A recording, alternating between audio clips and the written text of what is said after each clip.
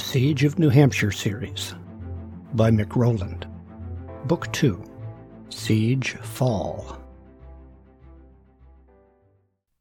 Chapter 11, Seeing Red. Dustin and Martin had Tin Man and the generator positioned near the shed to take advantage of a sunbeam. The warmer air was nicer for working on small parts without gloves. They looked up from their work on Tin Man. The sound of a Harley was coming down their road. Pastor John turned in, still pulling his plywood trailer. "Good morning," John said, with less cheer than usual. "How are you all getting on out here? Ruby settling in okay? Not too many stories?" Martin and Dustin looked at each other. Actually, she died Wednesday night. We think she had a stroke." "Oh." What thin congeniality John had mustered faded away. "Sorry to hear about that." "Pastor John," Margaret called cheerily. That is, until she saw the somber faces. "Oh, did Martin tell you about Ruby?" John nodded. "I brought some similar news of my own. Elise died, maybe Thursday. I found her yesterday." "Oh, no." "I visited her last Sunday while making my rounds. She kind of knew she might not make it long. She only had a couple more days of her medications left. I asked around to see if anyone had her kind of heart pills, but no one did. She made her peace and all. We prayed together. She said I should give you this." He took a music box from the trailer and handed it to Margaret. "She said you always smiled when it played. She wanted you to remember her and smile again." "So," John tried to lighten the mood and change the topic, "how many you got living out here with you, Martin?" "Well, there's me and Margaret, Dustin and Judy, a woman named Susan. That's her out there by the woods. She's on watch. Then just recently another young couple from town who had to abandon their house, Adam and Trish." Kind of a full house. Everyone getting along okay?" Martin hesitated. There was too much to say to even start, so he didn't. "Yep, pretty much." That's good. Yeah, the Hamiltons, well, they aren't doing so well," said John. "I think the stress of trying to get by, I don't know what happened to the Boiverts. There's nobody home, no note, nothing. They're just gone. Connie and Rick have taken in a couple of strangers. Things are still kind of dicey with the people around Indian Lakes. Guess they've been getting bolder." Margaret returned with a few canned goods and a box of pasta. "These are for the Hamiltons. Tell them we're praying for them, okay? Tell them they can make it. Just hang in there." She placed the food in the mostly empty trailer, then looked up suddenly and waved. "Lance! Mary!" She waved to an old couple walking in the road. She gestured for them to come over and talk. "Well, thanks, guys," said John. "I see you have company. I'd better go. Listen, this might be my last visit until we can figure out something else. We're getting really low on gasoline. Take care, and remember that we're always in his hands." He slipped on his helmet, cranked the big Harley to life, and rode off. Lance and Mary stepped over the driveway flower bed, trimmed back for the winter. Mary carried a cardboard box. "What's in the box?" Margaret asked. "Oh, just some of our canned peaches." Mary handed Margaret the box. "A little thank you for all your help getting our wood stove going again." "Oh, you didn't have to do that," said Margaret, with a recipient reflex. "But come on in, sit a spell. We don't get guests anymore. We have a little coffee left. I'll brew up a pot." The three of them chatted all the way up to the front door. "Well, that worked out kind of neat," said Martin. "She gives away 3 cans of veggies, and we get 3 jars of peach. A net wash in the food supplies. A good thing, too, when we're trying to make it last." Yeah, about that," said Dustin. "I overheard the Dunans last night complaining about the small portions. I don't think they knew I was in the next room." "Well, they'll just have to get used to it. Your mother's got it all figured out, and I have no reason to question her charts and schedules." I know, but just a heads up that they're grumbling. But hey, that's enough about them. I want to get Tin Man going today. I'm beyond excited." You just called it Tin Man. Have you given up on making it look like a rocket? Oh, yeah. Now that she went and pointed out the arms and legs thing, I can't help but see a little Tin Man. Why fight it now? Dustin rubbed his hands together. I figure we're going to need some springs and things. I have a box of junk under my bed from when I took apart my... Dustin's voice trailed off. I knew you took apart your RC car and your train set. You thought I wouldn't notice they were gone? Dustin smiled a guilty smile. Yeah, I suppose not, huh? I really thought a remote-control train without rails would be totally awesome, but, well, anyhow, there's some good little springs and stuff in there. I'm going to go rummage for buried treasure. Back in a bit. Dustin ran up the front walk. Judy's on patrol now, said Susan. I thought you and Dustin might want some help. Where's he going in such a hurry?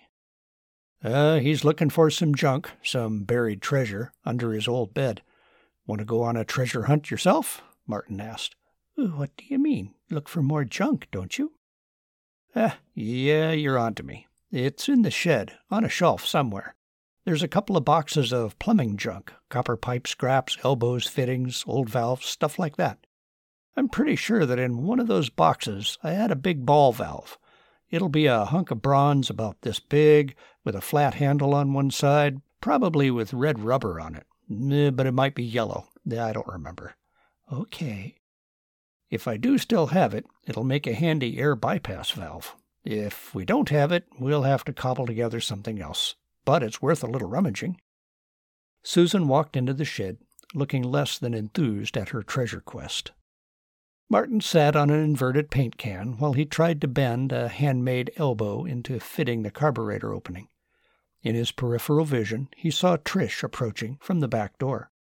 Instead of her usual ponytail, her brownish-blonde hair was down around her shoulders. She had a little twist to her walk again, her coat zipped up. Still working on your project, She leaned over, pretending interest in Tin Man's seams. You're so smart, Martin. Thanks, Martin replied flatly. He didn't look up, but continued trying to thread small nuts onto fussy thin studs. Did you need something? Well, actually, I did have something I wanted to talk to you about. Go on, I'm listening. Just trying to get this little fitting to seal up against the carburetor. Well, I know how Margaret has her meals all planned out and stuff, and I know she's trying to do it all to help everyone, and I can really appreciate all the time that she puts into it and all, but... Martin didn't feel inclined to help Trish out conversationally. She would get to her point eventually. He had tiny washers to not drop in the dirt. Well, I was just thinking that since you're in charge about the whole house, that you would be able to see the bigger picture, that maybe everyone in the house isn't exactly equal. I mean, equality is a wonderful thing and all, but you and I both know that sometimes someone is more important, and the usual rules don't necessarily apply. I mean, I can see how things really are around here. She tossed her hair back and struck a couple of fashion catalog poses. Trish had to wait until Martin stopped making noises with his metal file. And, well, I really think that you deserve a little extra for all the hard work that you do around here. And what you did with your well-deserved extra portion, well, that would be your business and nobody else's, right? Since Martin wasn't looking up at her, she leaned over. Gosh, it's kind of warm out here. She unzipped her coat part way. Martin continued to work without looking up, more than a quick glance, which was more than enough. There was nothing but pink within the teal jacket opening. Martin sighed. Undaunted at Martin's apparent lack of appreciation, Trish continued. You know, it really is quite warm for this time of year. She unzipped her jacket further. Martin caught enough of a glimpse of a red push-up bra to prompt a deeper sigh and tighter focus on the homemade fitting seated against the carburetor flange. Trish was of average build, but the undergarment designers had succeeded in making average look like abundance. Martin still had not looked up, so she shifted her weight from one leg to another like a model at the end of a runway. So, as I was saying, what you do with your rightful supplies is your business. You could use them however you liked. No one need to know how you use them either, right? They're yours, fair and square. I know that I would certainly like a little more to eat, but that's how it goes. The meal plan is the meal plan. I'm certainly okay with that. We all can't be a leader like you. You're an excellent leader, Martin. Martin was not appreciating her enhanced average form as much as she expected. She leaned over, deeply, to whisper and present maximum assets. I looked on the watch schedule. I saw that you'll be relieving me at 8 o'clock. I'll see you then, Martin. She zipped up her coat and sauntered up to the back door, pausing once to toss her long hair aside and cast a big smile over her shoulder. Martin let out a really big sigh when the back door closed. He was glad that was over. Now don't tell me you didn't see that, said an angry Susan from behind him. I was in the shed the whole time. I heard everything. I saw everything. Oh, she makes me so angry. Don't tell me you didn't notice. You had to notice. How could you not notice? Calm down. I noticed. I might be a little slow, but I'm not that dense. I figured out what you were talking about at that last target practice. So what are you going to do about it? She demanded, hands on hips. First thing will be to trade watches with Dustin. And then? I think that's it. Martin stood up and brushed the metal shavings off his pant legs. That's it? Susan was stoking up a full boiler of rage. But she was practically throwing herself at you, promising you, well, strongly hinting that she'd, and in a red bra. She was standing with her back to the house so no one could see what she was doing, except I was in the shed and I saw. Oh, she makes me so mad. Susan's white fists vibrated beside her hips. Martin touched her hand, which startled her into silence. He looked her in the eye and spoke softly. First off, she was just doing that to try to get extra food. That's all. She didn't plan to do anything except be flirty and imply things to get her way. I'm guessing that that's worked for her in the past. She wasn't going to actually do anything. Even I could tell that. But who does she think she... Second, I'm not as shallow and stupid as she thinks. Maybe all the guys she's ever known have been drooling brutes who can be hypnotized by a red bra. I don't know them. But I do know me, and I'm not like that. We're all living in tight quarters these days. We all have to put up with each other and try to get along. I'm not going to create piles of tension by ratting her out. But she... And third, I have a much bigger problem. Suddenly all the steam vented away. What? The reason you're so angry. Oh. Susan went from superheated steam to icy waterfall. She stared at the ground for a long time. Martin let her stare in peace. He could see the many wheels turning. There was a great deal that he was not saying, so it was only fair that she be allowed time to not say things too. When her inner computer had run through the complex equation and printed out an answer, she glanced up at him with a worried look. Are you upset with me for it? No, and that's part of why it's my biggest problem. Hey, look at all the cool stuff I found. Dustin walked up with a shallow box. I'm sure glad Mom never got around to cleaning under my bed. All these little springs will work great for making the throttle valve. Did you find that ball valve? Yes, Susan said. She held out the valve for Dustin, but continued to look at Martin with her sad, puzzled look. Then what do we do? She asked faintly. Dustin snatched the valve from her hand. Why, use it for an air mixing valve, that's what. This has got to work. It's just way too cool not to work. Listen, Dustin, I'm trading watches with you tonight, Martin said. Really? You're okay with coming on at midnight? Yeah, it'll be good for me. Best for everyone, really. Oh, cool. Hey, I can get an early start on chipping up some more fuel. Oh, I see you got that carburetor fitting done. That looks awesome.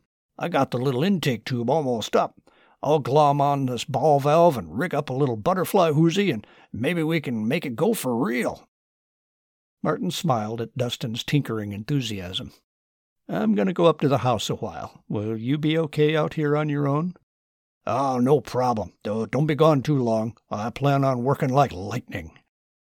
"Susan, would you go throw some more litter in the chicken's run, please?" She nodded, but stood still. Lance and Mary were hunched over the Simmonses' wood stove. Scraps of cardboard, lath, and aluminum foil were scattered at their feet. Margaret could easily read the "what the heck" look on Martin's face. "Lance and Mary made a little dehydrator for the top of their wood stove the other day. They don't have a generator, so they needed to dry their remaining freezer meats. They thought we'd like one too, so they came over to show us how they did it." "Your wood stove is a really different shape compared to ours," Lance said without looking up. "Gonna take some fussing and fitting, but I'll bet you we can get something." "Oh, that would be great, Lance. Thanks," said Martin. He turned to Margaret to whisper, "Let's go in the kitchen a minute." "Okay, we're in the kitchen. What?" she whispered. "I think we might have a little problem brewing with the Dunans. Trish was outside just now strongly, hinting that she'd like more food than your meal plan gives her." Martin knew the red bra approach was an irrelevant complication, not salient to the food issue, and best ignored. He wanted to imagine that Trish herself would soon look back on her actions and be horrified and wish that no one ever knew what she did. Martin was more than happy to let the whole silly incident slip into the silence of the past. "If you're asking for her—" No, Martin held up his hands. "Not asking for anything. Just saying that she was asking, as a heads up." "Well, they can't have any extra. I've calculated everything out to make it last as long as possible.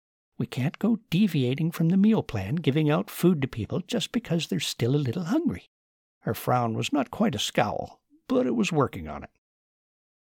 "Yeah, about that." Martin winced a little as he tried to select his words carefully. "When I was over at Nick's, after the beggars were run off, I saw a lot of FEMA meal wrappers on the floor." Margaret's frown evaporated. "I didn't remember seeing Nick or Jess or even Heather in the line on Wednesday. Certainly not up in the first half of the people who got boxes before the truck left." Margaret's eyes were wide and sad. She had been found out, breaking her own strict rule. "They didn't have hardly anything left, Martin," Margaret pled her case. "I know we don't have enough to last until spring, but they have even less. I can't just let Jess and the kids starve while we still have something." I know," Martin tried to sound sympathetic and not accusing. "It's really tough, and I have to confess I snuck some food out to the woods for that scruffy kid Andy that I was telling you about." "You what? Is that why you put that half of flatbread in your pocket? I'll bet you didn't think I saw that, but I did. I thought it was odd." "Yeah, that's what I did. And it was probably a mistake. But it sounds like they've got next to nothing out there. What else could I do?" Margaret smiled a sad smile. "So you do understand." "Yes, but it's still a problem. If we have extra for Andy and the Oldhams, how credible is it to say that we don't have extra for Trish and Adam?" "Because we're still getting 1,800 calories a day. That's why." Margaret started to raise her voice. "Shh! I don't know where they are." Martin held his finger to his lips. "We still have decent meals. That's why. Jess and the kids don't. I can't just eat my 1,800 calories knowing that Jess and the kids don't have anything." "They're not completely out." "Well, maybe not yet, but they will be soon. I had to do something." Martin stared out the window for a moment. "Maybe I should try to do something." "How would that be any different than me giving them something?" "I'll take Nick up to town. Lender said the food pantry still had some supplies, remember? Maybe if I make some introductions and Nick can plead his case, they might give him some aid. Maybe they won't. I don't know. Seems worth a try, though." Margaret smiled. She had a co-conspirator. "What's with the flowers?" Nick asked. "Oh, Margaret trimmed back her mum's yesterday, and she wanted me to put 'em on Ruby's grave. We'll do that later, though. We can come up over Stockman Hill on the way back." "I really want to thank you for helping out, Martin," Nick said. "We haven't gotten you anything yet," cautioned Martin. "I know, but just coming along, showing me who to talk to." Nick watched his feet as he walked. "I didn't know there was a food pantry or about the shelter and stuff." "Well, it helps to come to the meetings." Martin cringed inside at the irony. He had been avoiding town meetings for 10 years, and only attended 2. "Yeah, I suppose. I really wanted to somehow make it on my own, provide for Jess and the kids. I tried to do some hunting in the woods out back. I heard you shooting, a lot sometimes." "Oh, well, that was target practice. I'm trying to get my group a bit better with shooting. Could be more trouble with the beggar types." "Ah, makes sense. Sounded like too much for hunting. Still, I went out in my woods, but I couldn't find anything. Jess is trying to be all brave about it, but I can see she's really worried about the kids." Nick lapsed into silence for the rest of the walk. The burdens of a father and a husband can be extremely heavy in lean times. "Oh, hey there, Simmons." Landers came up to shake Martin's hand. "How are you getting along with your new guests? Pretty good, right? They seem like a nice couple." Martin noticed that Landers had conveniently forgotten the almost fight at that Friday meeting. He was still trying to sell the relocation deal. Martin wondered how he would react if he told him about the red bra incident.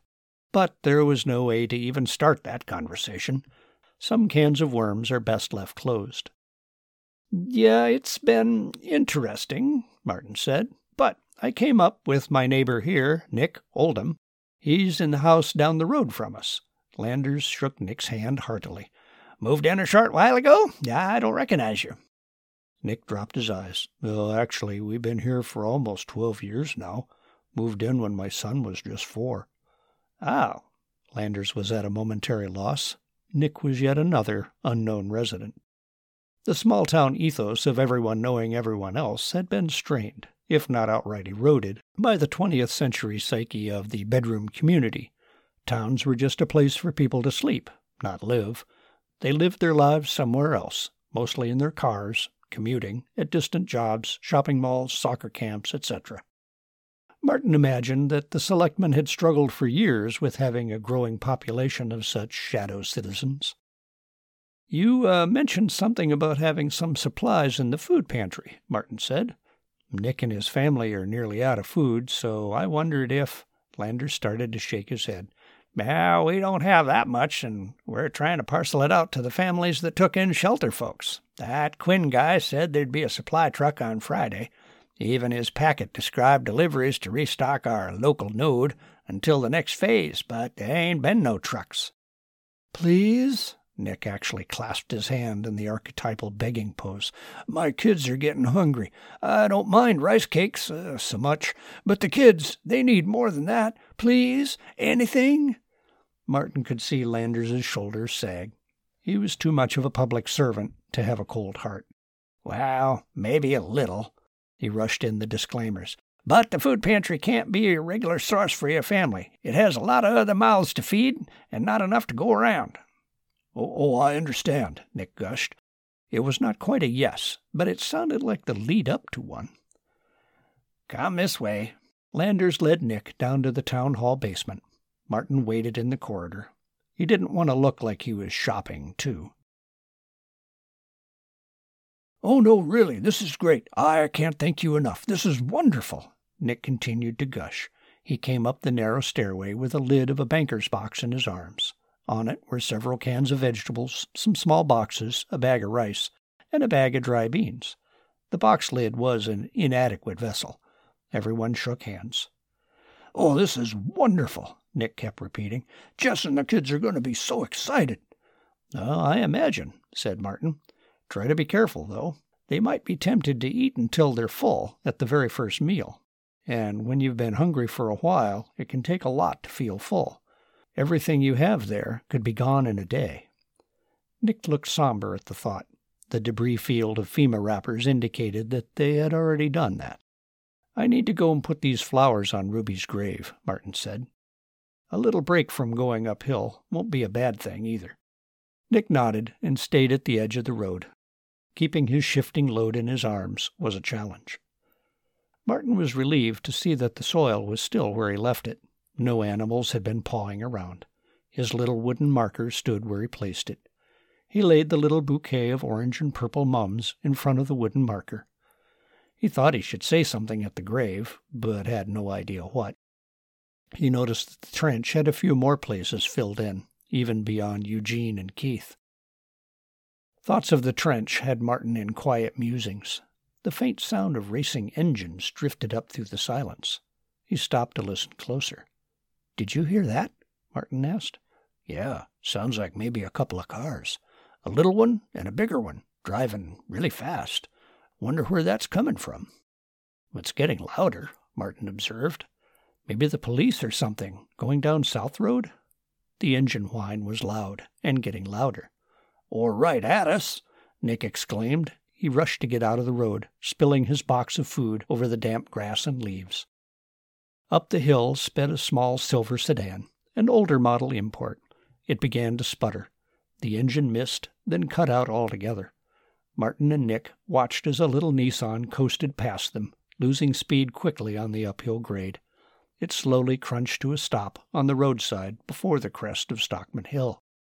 Martin bent over to help Nick pick up his fallen food. A neon blue tuner came roaring up the hill. It screeched to a stop in front of the Nissan. The family in the Nissan had climbed out and stood in a little huddle. Out of the tuner stepped two young thin men in baggy hip-hop attire. They approached the frightened family with hostile gestures and angry words. Martin's instinct got the better of him again. He stepped over to the confrontation. "Hey, take it easy," he shouted at the first hip-hop. "They're not bothering anyone." "Nah, you take it easy, chump." Hip-hop number 1 pulled a huge pistol out of his coat pocket and aimed it at Martin with a swaggering one-handed pose. "This ain't none of your business. These people done stole some of our stuff, and we're taking it back." Martin was caught flat-footed. He had his 9mm in his pocket, but he also had a bag of beans in his hand. There was no way he could outdraw a trigger pull. "Yeah, back it off. It's ours," said hip-hop number 2. He pulled a chunky black pistol out of his jacket and aimed it at the huddled family. The frightened mother was trying to cover her 8-year-old son with her arms. "Back off, trash, or I'll pop you too," threatened hip-hop 1. He waved the big pistol around before pointing it back at Martin. It was an odd piece. It had a very long barrel, longer than Martin would have thought would ever fit in a jacket pocket. It had no cylinder, so it must have been a semi-auto, yet the barrel looked fixed and had a top rail like Martin's slug barrel did, only chunkier. "Yeah, don't make me shoot you too," blustered hip-hop 1. "Don't make me shoot you," came a booming voice from the house beside them. All eyes snapped around to see. Beside the heavy porch post stood a stocky man, silver hair, his eyes behind the scope of a long rifle, aimed at hip-hop 1. Both hip-hops turned their pistols toward the porch. "And I don't want to shoot you either," came another voice. This one came from the house across the road. A middle-aged man stood behind a hedge with a pistol fully extended and the bead on hip-hop number 2's head. "But I could change my mind." "You boys put your toys on the ground," boomed the man on the porch. "Hey," protested hip-hop 1. "They stole our stuff. We's just getting back our stuff." "Don't know, don't care," boomed Porchman. "Put 'em down before I decide to help you." Both young men slowly lowered their hands and laid their guns on the ground. "Now, get back in your car and get out of here," said Porchman. His eye never left the scope. The young men stooped to retrieve their guns, but the other homeowner shouted, "Not with those! You just leave those here." "Hey, those are ours," protested hip-hop 1. "Back to not caring," said Porchman. "I don't think you boys ought to have those. You're acting kinda irresponsible. Go on, get back in your car." He waved the barrel toward their car. The young men looked at each other, as if expecting the other to have a better idea. They slowly walked backward and got into their tuner without taking their eyes off of either homeowner. After a sloppy 3-point turn, The tuner roared down the hill and back into the distance. "Okay, now what's going on out here?" demanded the man on the porch. He and the man across the street had relaxed their stances. Both held their guns at high ready. Martin explained about him and Nick living on Old Stockman Road, coming back from town hall, the engine roars, the little Nissan stalling, the arrival of the tuner boys.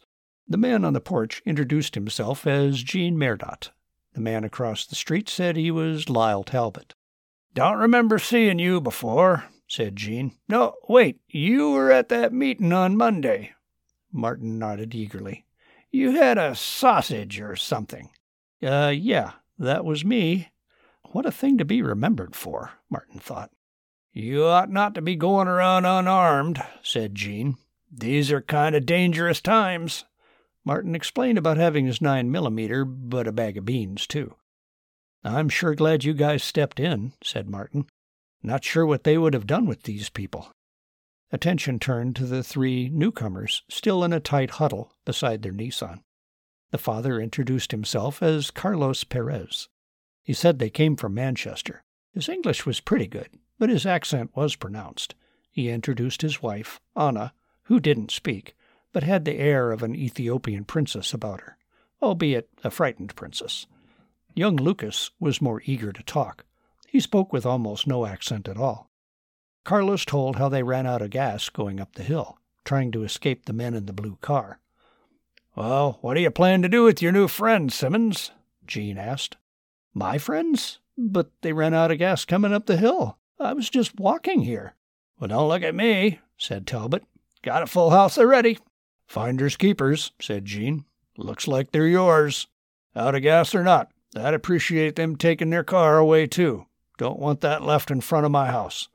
Pick up those punks' guns, too. Looks like you need 'em. And don't go around carrying bags of beans. It's dangerous out here."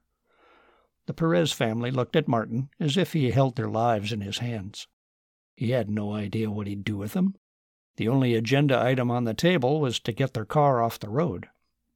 They pushed it up over the top of Stockman Hill. Then everyone had a nice ride down to the other side. Nick helped push the Nissan to Martin's house, thanking him again for helping at the food pantry. Martin reminded Nick to go easy on the portions. He nodded, then hurried back to his house, beaming. He was bringing home some food. "What have you done now?" exclaimed Margaret. The Perez family stood in the same tight clump, near their dead Nissan. "It's a long story," sighed Martin. Margaret came close enough to speak without being overheard. "Martin, we don't have enough food for 3 more. Nor do we have enough house. Our septic system will barely handle the 7 of us. 10 is out of the question. We can't afford to have the septic tank conk out on us in the middle of winter." "Well, then what are you going to do with them?" "Why are they my problem to deal with?" Martin raised his voice, but lowered it again.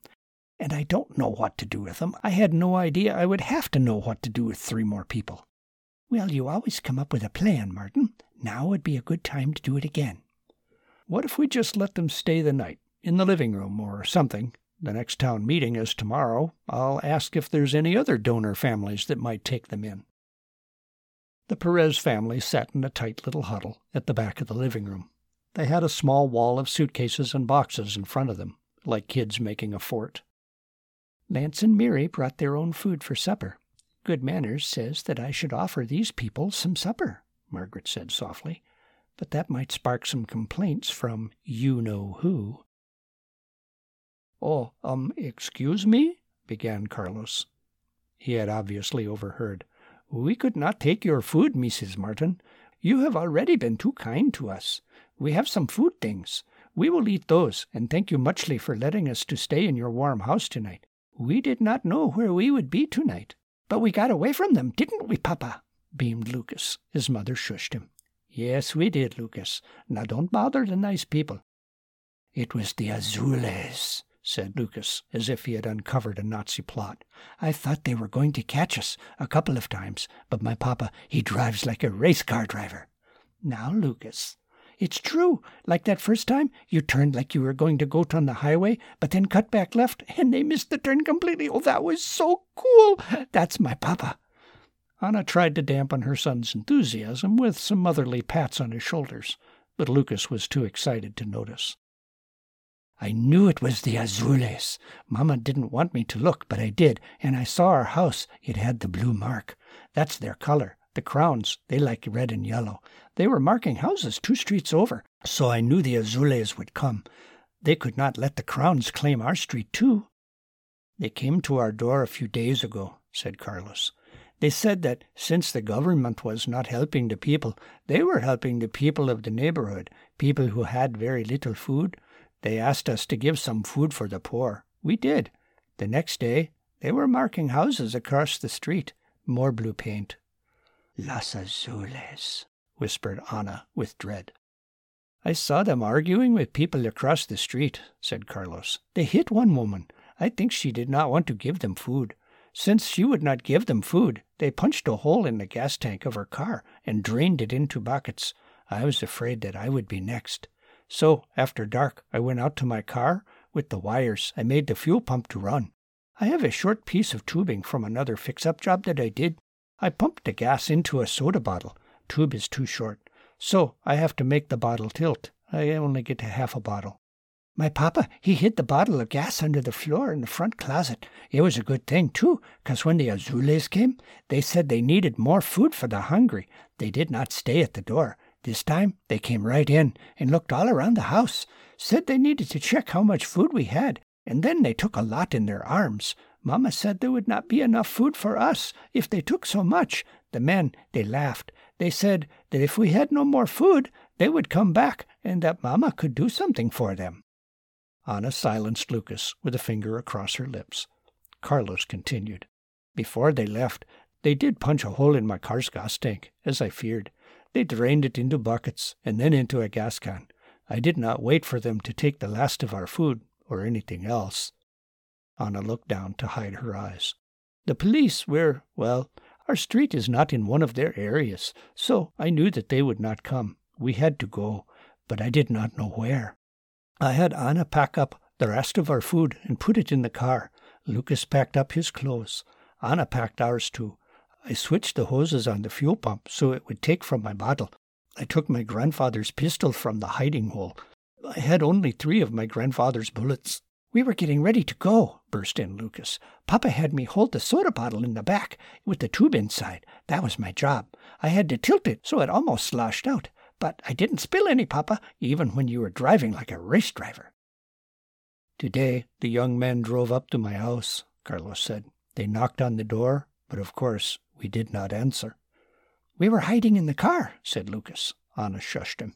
When they went around back to check on the back door, I started the car. The men came running, but I drove as fast as I could. I wanted to watch, whined Lucas, but I had to hold the bottle. I couldn't see. I drove down the big 293 highway, and I turned east. The young man had a fast car. They were catching up. Where the highway splits, goes north or south, I veered to the south. They were close behind me, too close. They could not follow when I turned left at the last minute. I could hear the tires screeching. Oh, man, I wanted to see. Lucas whined some more. It sounded so cool.